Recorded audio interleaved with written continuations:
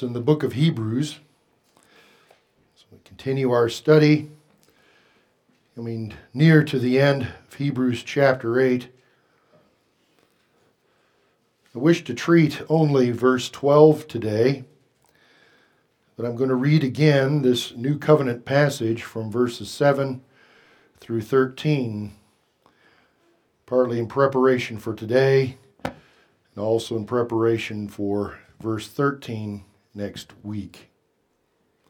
Please follow along as I read Hebrews 8, beginning in verse 7. For if that first covenant had been faultless, then no place would have been sought for a second. Because finding fault with them, he says, Behold, the days are coming, says the Lord, when I will make a new covenant with the house of Israel and with the house of Judah, not according to the covenant that I made with their fathers in the day when I took them by the hand to lead them out of the land of Egypt, because they did not continue in my covenant, and I disregarded them, says the Lord. For this is the covenant that I will make with the house of Israel after those days, says the Lord. I will put my laws in their mind and write them on their hearts. And I will be their God, and they shall be my people.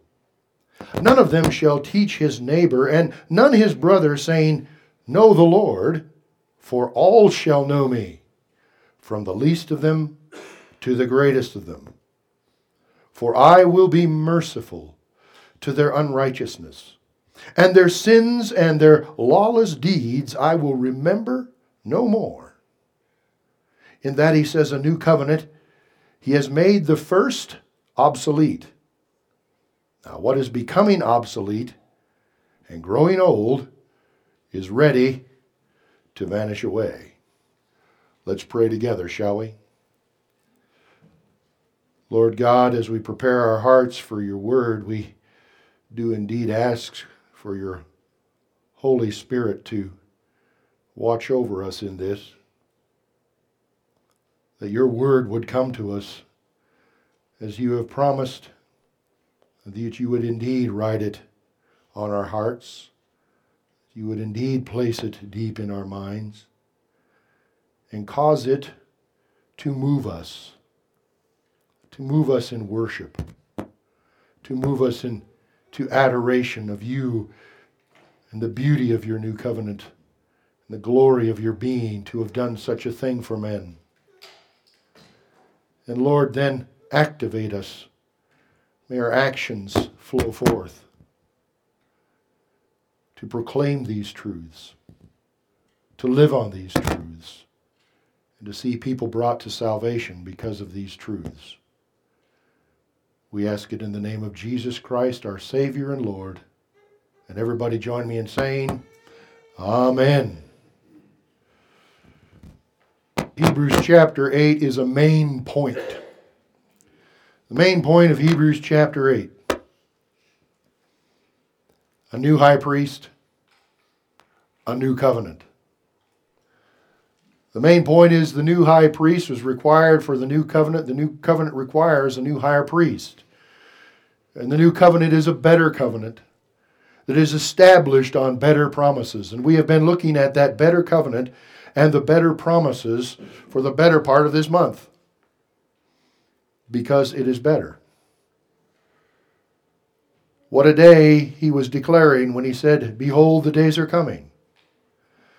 The faultlessness of man was pointed out, and it's been so evident all through the history of Scripture that Israel was indeed fallible, and they failed to follow their Lord as they should ought. So now we see God stepping into the gap of man's failings and picking up the pieces of man and putting him on the right path by his own sovereign promises and his own divine will.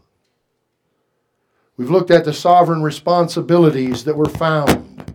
Faultless. God has no fault, and so God It makes a covenant so different than the Mosaic covenant that depended upon the obedience of man for the blessings to come. And their disobedience so often brought the cursings of God because of their faithlessness.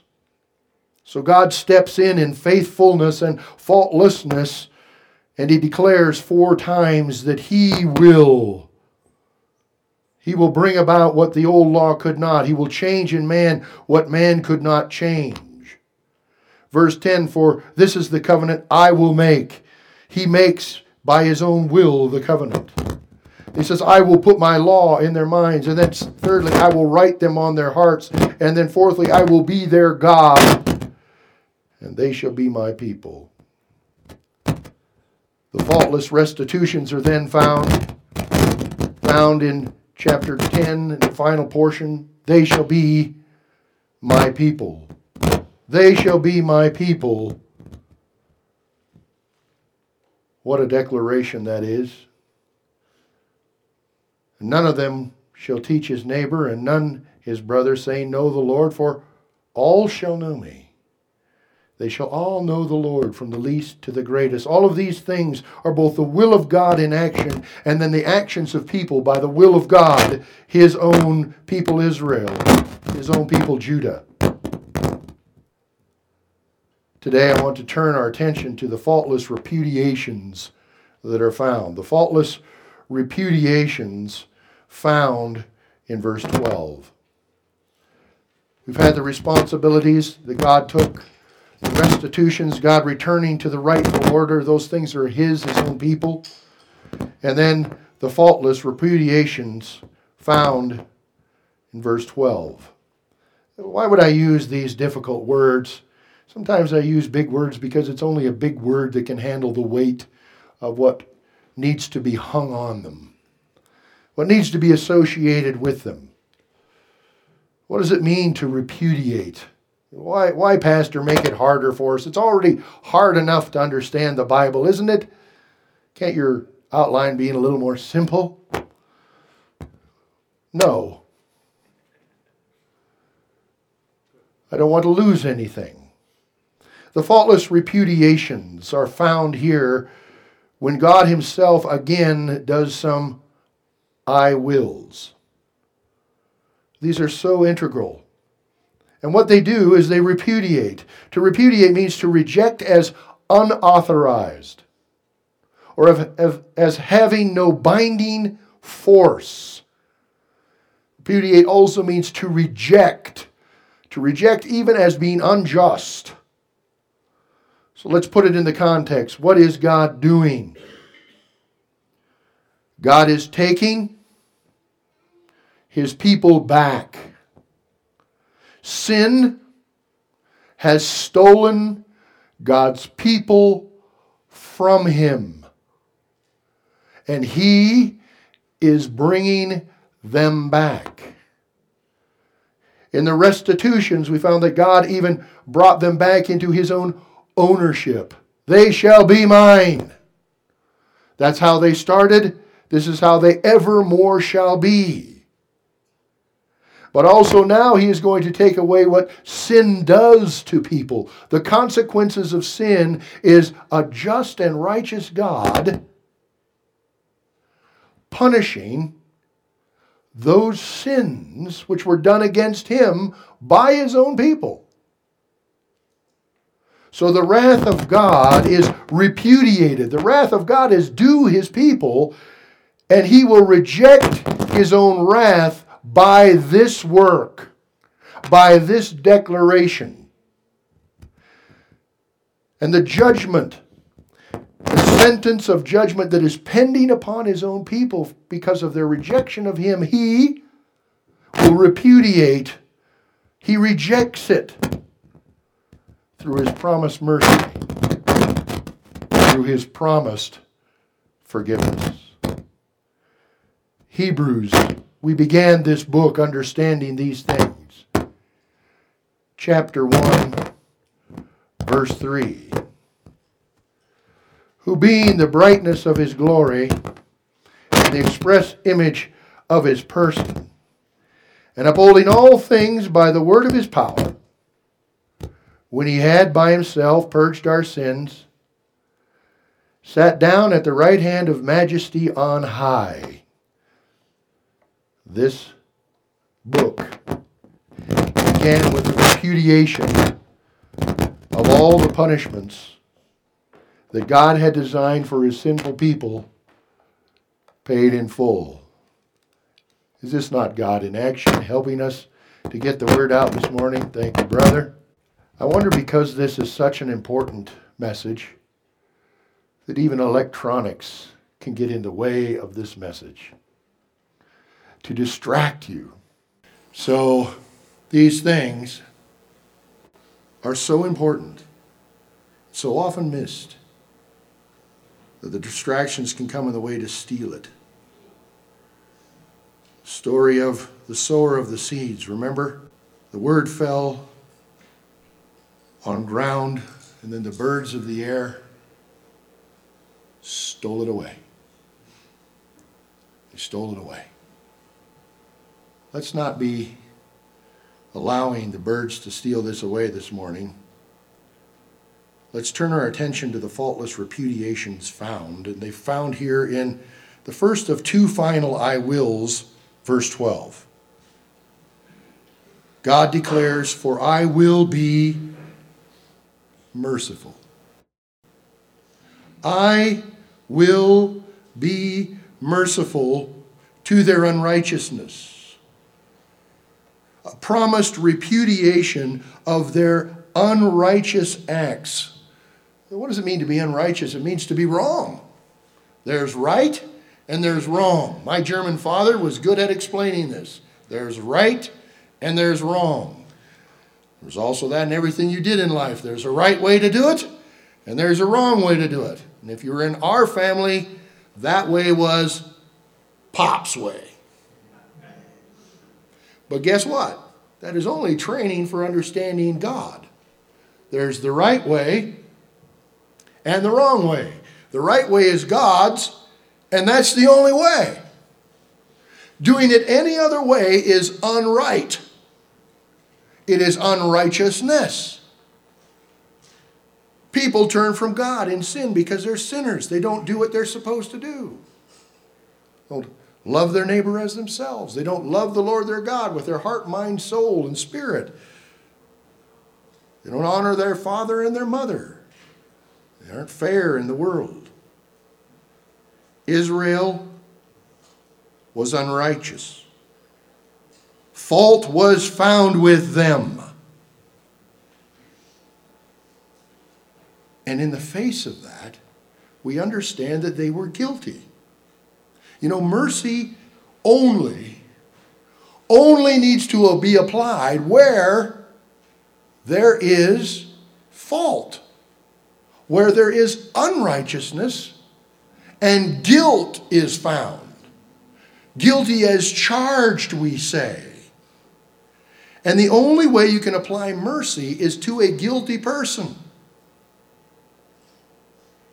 I love this old story, and I've told it a number of times, but it comes from the days of Napoleon, the emperor. There was a soldier who had committed crime, and he was guilty, and he was due to hang. And the mother of this soldier came to Napoleon and begged him for mercy. And Napoleon looked at this woman after she begged for the life of her son, and he said to her, "But woman, he's guilty. He did it." And she looked on him with pleading in her eyes, and she said, "I know. I know he's guilty. That is why I beg you for mercy." Mercy and the calling on mercy is an admission of guilt. It assumes that there has been a crime committed and a criminal that has been caught. And that criminal in the case of our context is Israel and Judah. And in a further context, it is us who were born in our unrighteousness, in our sins. We deserve the wrath of God upon our sins. Upon our sins. We deserve it. And God declares, I will have mercy. But before we get to that, I want to bring all of us as modern people into an understanding of guilt. You will never appreciate mercy until you understand guilt. Israel will never appreciate mercy until they admit their guilt. By the way, you cannot be saved until you admit you're guilty of sin. What is it? Regrettably, we live in an age where guilt has been, like so many things, downgraded. Matter of fact, shame isn't even part of our life. But that's about all that we learn about guilt in our modern world. And even the Christian circles that we run in today and we talk in today do little about the real biblical meaning of guilt. Today it's become only seemingly a psychological aspect. This guilt is explored only in the feelings. The feelings that are engendered, that are responsive when an offense has been given or done, either real or imagined, the sense of deserving blame. But most often in our modern world, rather than admitting the guilt, the guilty party says, well, I just want to move past all of this. I just want to move past all of this, like as if the only person involved in the infraction was themselves. I think of the FTX scandal that is in the financial world and still raging as billions of dollars were pilfered from people, as the young man Sam, who now is only known by 3 initials, SBF, Sam Brakeman-Fried. See, we don't even name him. We don't even name him. We just give him 3 initials. There you go. It wasn't Sam. No, it was Sam.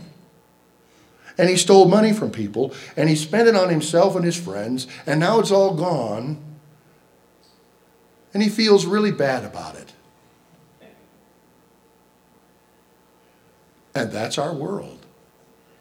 Regrettably, that's too often our world in the church, where the only thing that seems to happen is just people feeling guilty. I really feel bad about that. People are honest, maybe they'd even admit that there's a sense where they even feel that there's judgment that they deserve, but rarely will they admit that. But today I want to teach about guilt from the Bible. And for guilt in the Bible, we need to start in the Old Testament and then get to the New. Hebrews is teaching us that the old Mosaic covenant is passing away. But it's gone. It's not to be looked at and followed in that wise anymore, but that does not mean he is saying we don't need to learn from it about God and about ourselves. And it's only from that that we can see this mercy in its true light, and the glory of it, and the selflessness of God in it. So let's go to the Old Testament and look at guilt. In the Old Testament, the word for guilt is asam. Hasam. And it is so interesting because it does mean guilt as in the feeling, and guilt as in the knowing that you've done wrong, you've done unrighteousness, you've trespassed what God has said you're to do. But what is so interesting about this word in the Hebrew is that it is used interchangeably, not just for guilt, but for the guilt offering required because of that sin that you are guilty of and know it. So there is first an aspect of the wrong that was done, of the trespass or the injury that was done to another person that is brought forward from this word asam in the Old Testament. The reality of being exposed as a wrongdoer, as a sinner who is then guilty and now realizes it. We see examples of this in 1 Samuel chapter 15. 1 Samuel chapter 15, we find Saul, the first king of Israel. Israel has asked God for a king so that they can be like all the other nations. God says he's going to give them a king like themselves. And so he gives them a beautiful king, a tall king, a handsome king, a king that every person would look on and say, that guy looks like a king. Gave him Saul.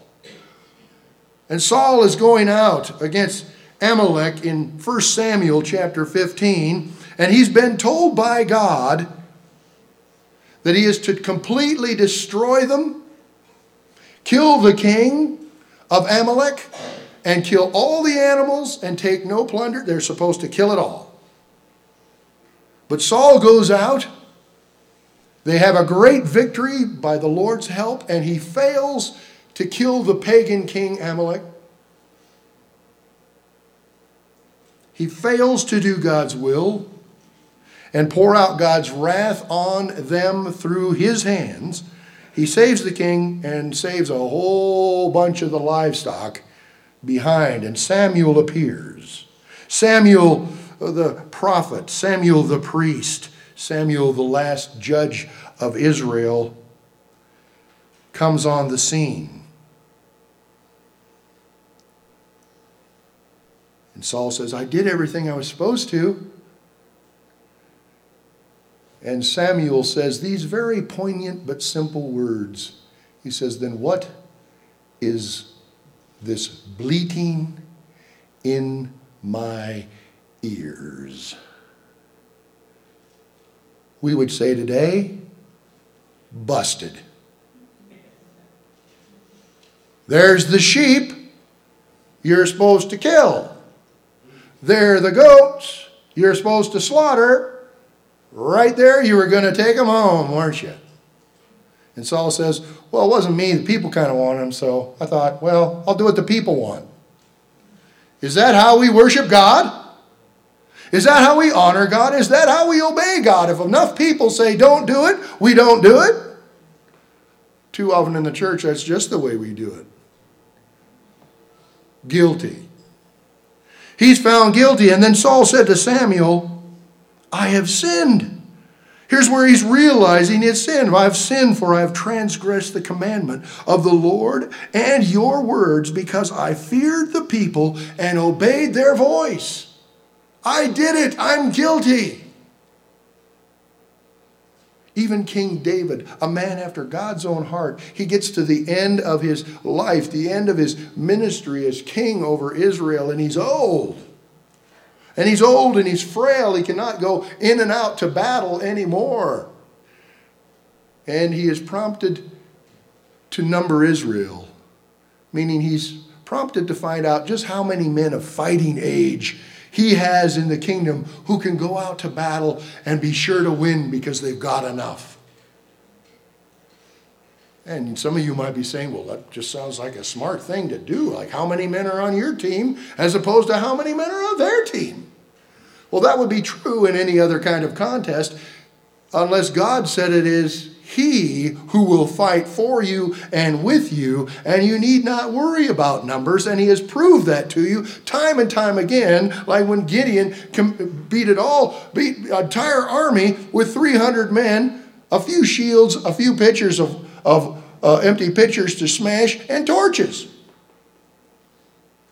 Because God fought for them. So David lost faith in God, put his faith in the number of men, and he sinned against God. In 1 Chronicles 21 verse 7 we read, and God was displeased with this thing. Therefore he, God, struck Israel, So David said to God, and here is his guilt. David said, I have sinned greatly because I have done this thing. But now here is where David is different than Saul.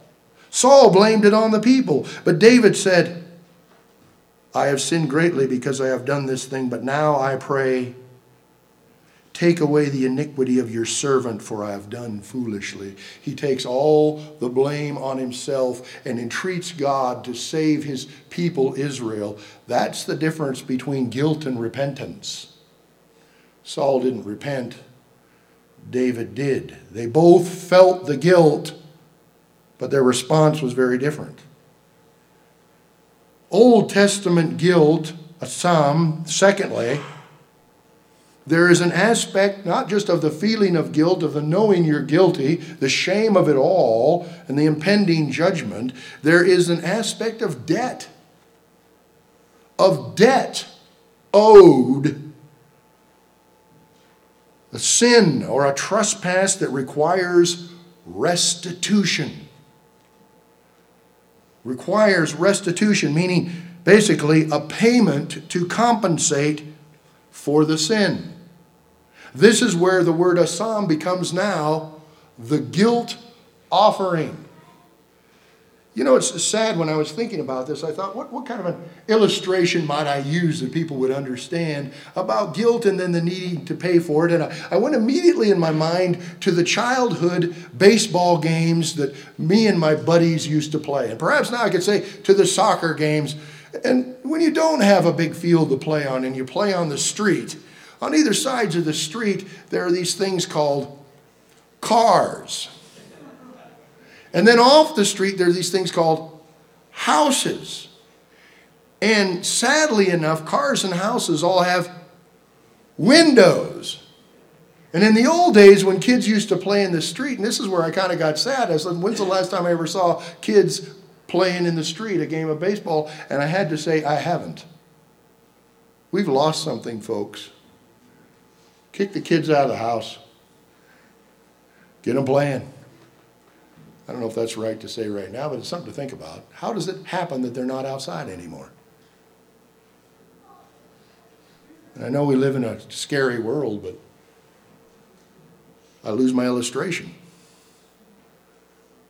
We used to have balls go errant off the bat. Foul ball, flying high. Oh, no, oh, no, oh, not Jenkinson's, not Jenkinson's, not Jenkinson's. Rocky said run, not any. Rocky said it in church. Why run? Guilt. But what's the problem with running? No guilt offering for Mr. Jameson. You think that's scary? Old Lady Radway was the real one, but I won't tell that story. You break a window, you are responsible for what you have broken. That's what we've lost in this society and even in church. There is a debt. There's a debt requirement. Listen to this from Leviticus chapter 6, starting in verse 1, beginning of the chapter. And the Lord spoke to Moses, saying, if a person sins and commits a trespass against the Lord by lying to his neighbor about what was delivered to him for safekeeping, or about a pledge, or about a robbery, or if he has extorted from his neighbor, SBF,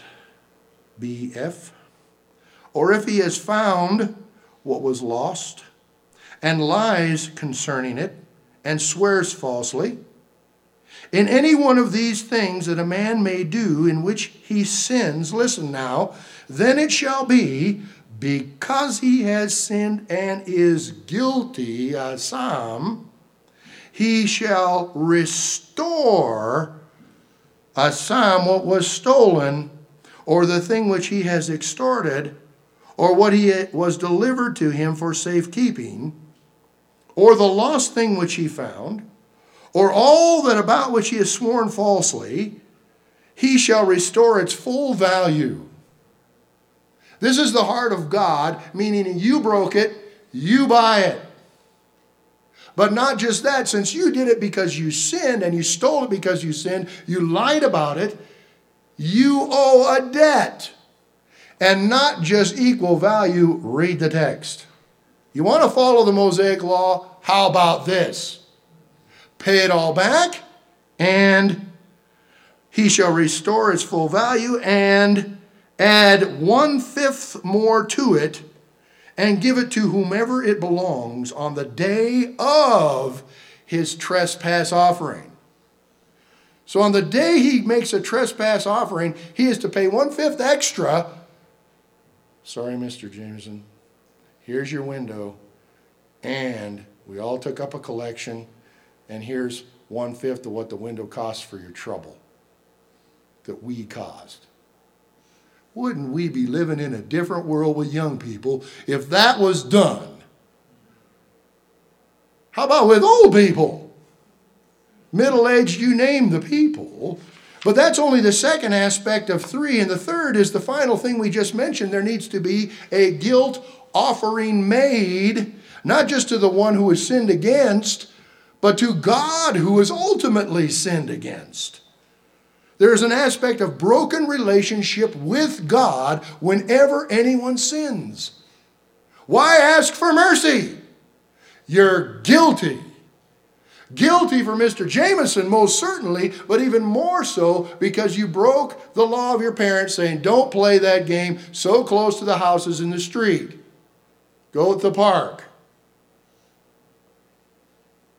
And then moreover, you broke your covenant with God to love your neighbor as yourself. It's with God that all sins are committed. Against God that they are tendered. It is to him the greatest debt is owed, and the Old Testament is the only place to learn this so clearly. That now, even after you've paid it back and 1/5 more, on the day you pay 1/5 more, this has to happen, Leviticus 6:6. And he shall bring his trespass offering to the Lord, a ram, without blemish from the flock, with your valuation as a trespass offering to the priest. So you can't even do this without a priest. You've got a priest to do this. So interesting, we're talking about a new high priest and a God who's declaring mercy for the guilty. And the priest shall make atonement for him before the Lord, and he shall be forgiven for any one of these things that he may have done in which he trespasses. It's a guilt offering. I'm guilty, Lord. And so not only the window, not only 5/5 more, but also an offering has to be purchased and or raised from your own flocks, a blemishless one brought in and offered before the Lord. How do you think that's going to affect the wallet or the flock? This is serious. In Leviticus 5:17, if a person sins or commits any of these things which are forbidden to be done by the commandments of the Lord, listen to this, though he does not know it. Though he does not know it. I've used this illustration several times for those of us who've ever been caught speeding when we didn't know it. And I mean literally, not just what you said, what you knew. And the police officer will say, well, you're supposed to know it. And you broke the speed limit. Doesn't matter that you didn't know what it was marked here. You're supposed to know. See, that's why God wrote it in a book and said, read the book. Then you know. But even if you don't know, this is what would happen in Israel. Yet he is guilty. Though he didn't know, yet he's guilty. And shall bear his iniquity. It's on him like a weight. And he shall bring to the priests a ram without blemish from the flock, with your valuation and a trespass offering. So the priest shall make atonement for him regarding his ignorance. See, ignorance is never what? an excuse. In Romans 1 it says that of all unbelieving men, God declared that he is God by the very creation around them. So they are without excuse when they do not give him thanks and worship him. So the priest shall make atonement for him regarding his ignorance in the which he erred and did not know it. Listen, and it shall be forgiven him. See, there was forgiveness in the Mosaic law. There was. But it was temporary. For a time. The new covenant that we are studying, it's permanent. The old law was good, but there was fault with the people. The new covenant is better because it's permanent. It is a trespass offering, verse 19, Leviticus 5. He has certainly trespassed against the Lord. Why is mercy so sweet? Because you're guilty. You deserve the everlasting punishment of God. And you know it. The new covenant is, I will be merciful to their unrighteousness. Did you know that in the New Testament we even have an example of a guilt offering that we, even ourselves, can give to one another? Did you know that? Where do you suppose we might find that? We might find it in the most oft quoted and prayed prayer in the Bible. What we call the Lord's Prayer. And how does the Lord's Prayer go? Well, it starts with God being holy. It starts with the kingdom come, but it gets to a point where it says these words. And forgive us our debts or our trespasses. Forgive us our trespasses. As we forgive those who've trespassed against us. Guilt offerings. I sinned against you. Will you forgive me? Yes. You sinned against me. You're asking for my forgiveness? Yes. But we admit feelings of guilt, and we offer up a sin offering. So many times in churches, people say, well, I'll forgive them if they ask me. They've got to admit it, or I'm not giving it. Verse 14 of Matthew 6, where I'm quoting, for if you forgive men their trespasses, your heavenly Father will also forgive you. But if you do not forgive men their trespasses, neither will your Father forgive their trespasses. When you forgive others' trespasses, you're saying, I'm guilty too. I deserve exactly what you deserve. I have in the past, I probably will in the future, but other people say, how can he do that? This is the straw that broke the camel's back. Well, get a stronger back.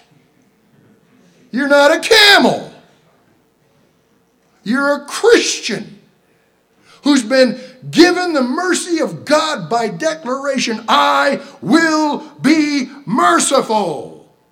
There should be no surprise in the church of God, there should be no surprise in Israel that sin is found here. From pulpit to pew to parking lot to the police department, we're all there. Sinners, one and all.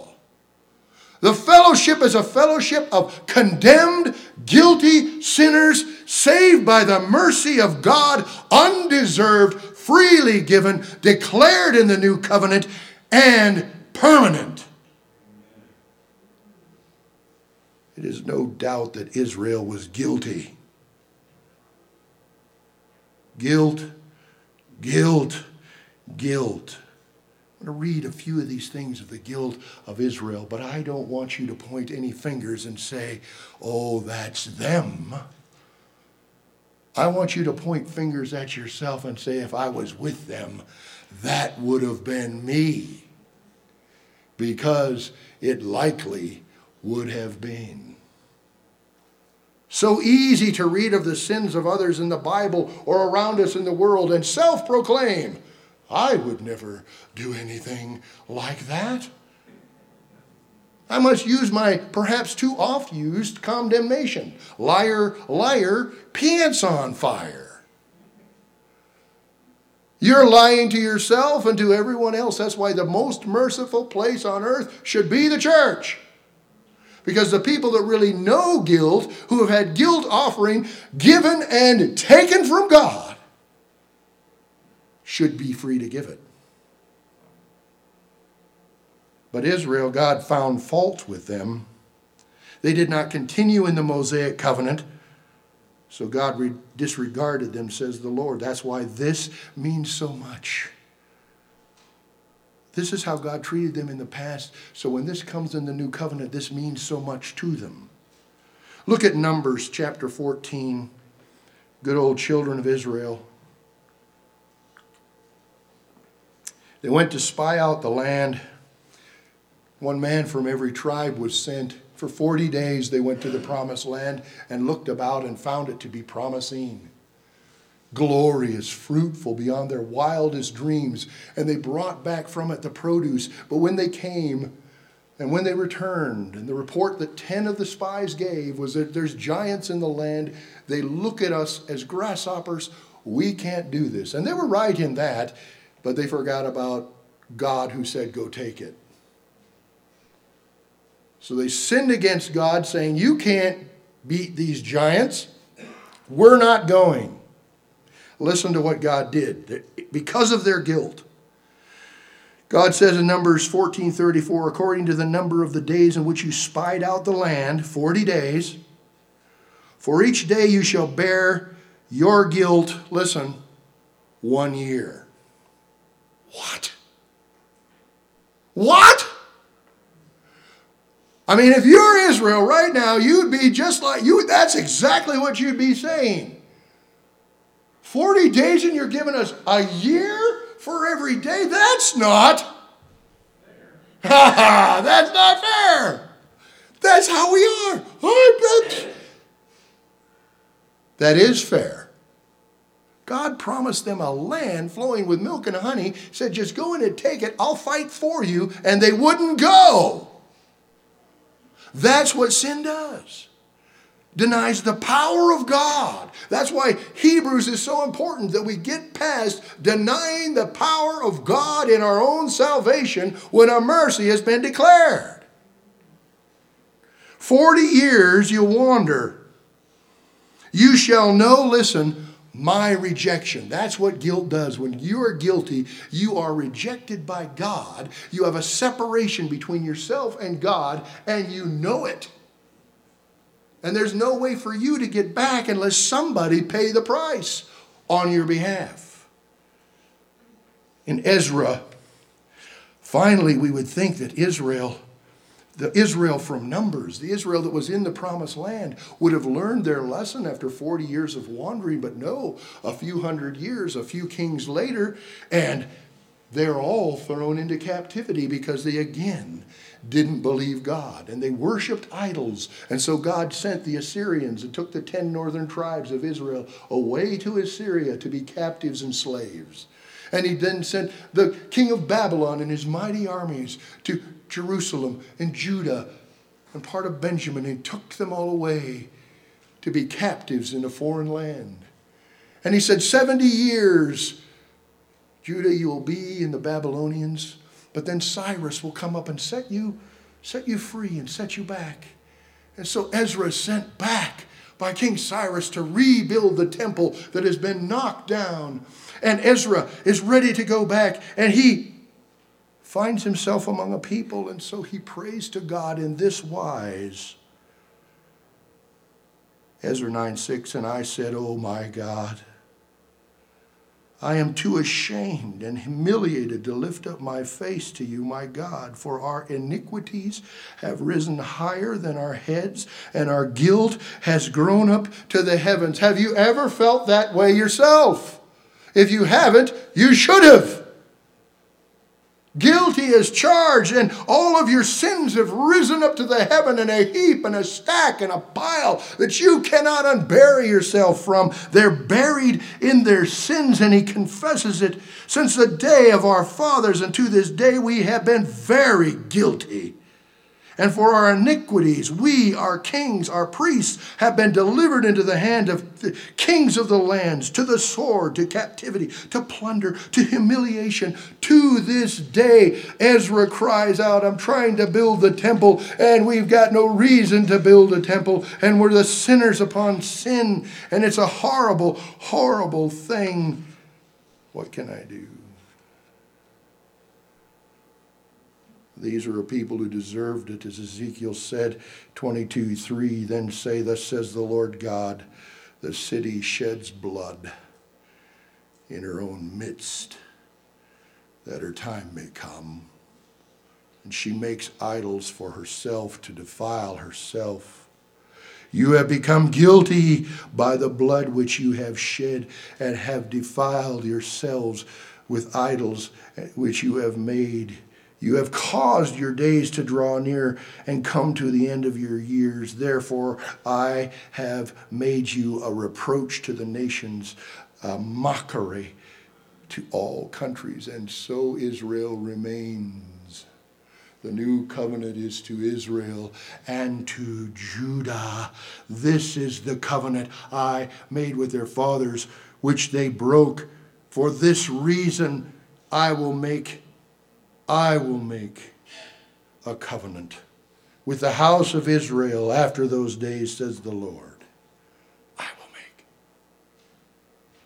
And I will have mercy on them." Until you see your sin, mercy is not sweet. Until you're dying from the load of it that's on you, and it's on you, you can't say, "Have mercy on me." Nor can you see that this declaration is something that you desire above all things.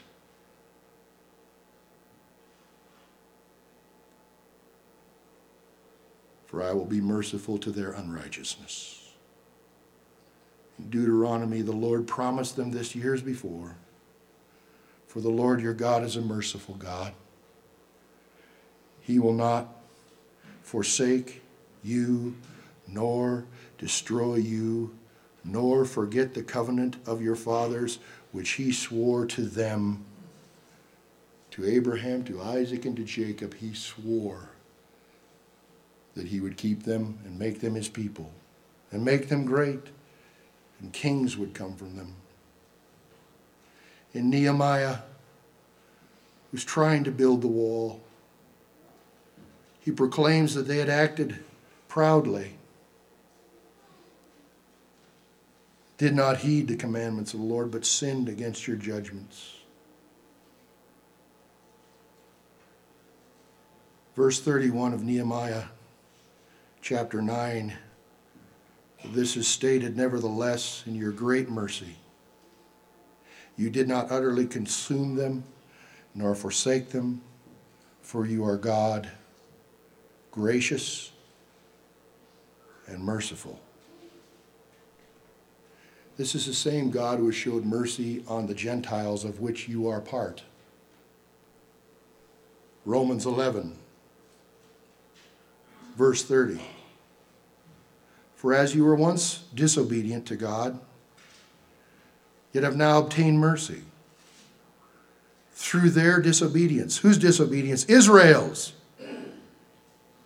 "Even so, these also have been disobedient." That's Israel is being disobedient even now while we live. This is true.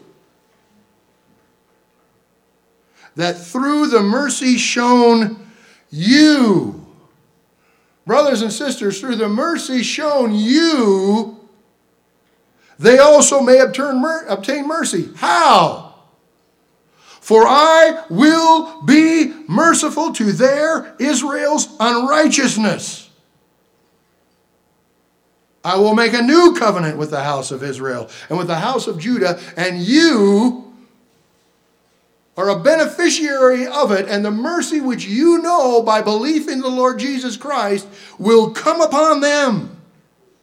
For God, it says in Romans 11:32, for God has committed them all to disobedience, listen, that he might have mercy on all.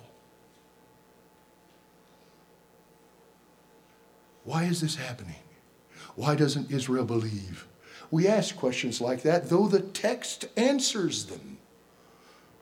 Because the time of his showing mercy to Israel has not yet come, but it will, and it's proved because you have the mercy of God and you walk around in it every day, even though some of you deny it regularly and don't believe it.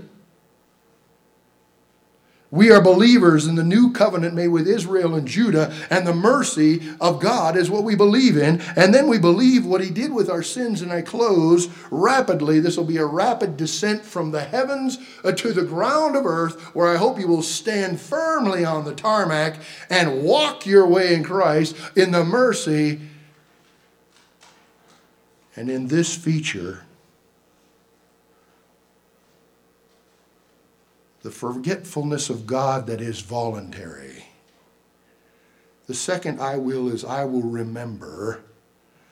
And their sins and their lawless deeds I will remember no more. This is the promised repudiation of their sins. No more. How many sins does God remember of yours? You who have believed on him. None. But you don't believe it. You like to list them to yourself. You like to pile them up again as high, and so that you can have an excuse for doing nothing. For wallowing in self-pity. Rather than rising up and proclaiming, a merciful God has saved me. I who was dead in my trespasses and sins. I who am an enemy of God by nature, a child of wrath. I have had the mercy of God applied to me, and I believe in his Son who died in my place, so that his blood covered my sins, so that God will remember them no more. How much sin does he remember when he forgives? God throws it as far as the east is from the west. I can't understand that, Pastor. I can't either, but he never brings it up again. So stop. But I sinned before I came to church today. Good. And I don't mean good, do it again. I mean good, now you can remember that you're covered in mercy constantly. That you're covered in the forgetfulness of God every single day, and always will be for all the rest of eternity. He isn't counting. And when you count, you say, Jesus didn't pay it all. He paid it all.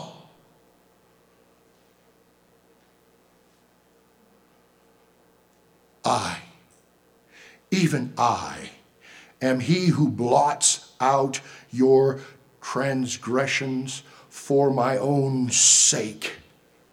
And I will not remember your sins. You can, he won't. Start living today for the Lord. The past is gone. It is done. When you're guilty, say so. When you need restitution, you make it. But you have not lost God's mercy. Because you didn't buy it. He declared it. You didn't earn it. He gave it. Oh, you out there who are dying in your sin right now, believe on the Lord Jesus Christ and you shall be saved. You will be as the prodigal to him. Why did Jesus tell of the prodigal son? Why was that a parable? A parable to Israel? Because it was about Israel. It's about us. A rich father, 2 sons, one a sinning profligate guy. Wanted to spend his inheritance before the time. Doesn't sound like anything like me. I would never do that. Unless given half a chance. Goes to his father, asks for his inheritance, goes out to the world, gambles it away, has women, has wine, has song, ends up with nothing, takes a job guarding pigs, and all he has is the cardamom pods around him that the pigs are eating, and he's starving to death, and he says, I'm guilty! And so he determines to give a guilt offering to his father. It goes like this in Luke 15. I will arise and go to my father. I will say to him, Father, I have sinned against heaven and before you. In verse 19, and I am no longer worthy to be called your son. Make me like one of your hired servants. I spent my sonship. I took everything that meant to be a son, my inheritance, and I frittered it away. I make restitution to you. I make repayment to you. Make me a servant. Make me a slave. What's the story? Is that what his father did?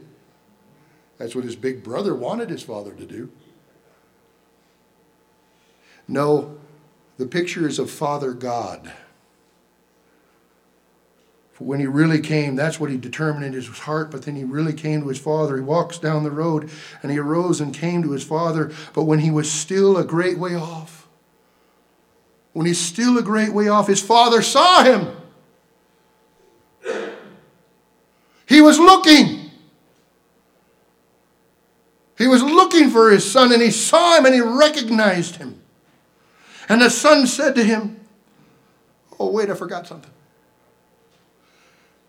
And the father, against all decorum, for men in those days didn't run, and against all the things that one would think he would do for this son that spent everything, had compassion and ran and fell on his neck and kissed him. Here's my son, and he stinks like a pig, and he's poor as a church mouse, and he's coming back to me with nothing in his hands. Compassion and kisses. You don't know God yet, do you? Till you know this parable. And the son said to him, Father, I have sinned against heaven and in your sight, and am no longer worthy to be called your son. And the father cuts him off. He cuts him off. It's his son. And he speaks. He speaks like the new covenant. But the father said to his servants, bring out the best robe and put it on him, and put a ring on his hand and sandals on his feet, and bring the fatted calf here and kill it, and let us eat and be merry, for my son was dead. Guilty, dead, it's spent, it's gone, he's a toasted husk of a human, and is alive again. He was lost, and he is found.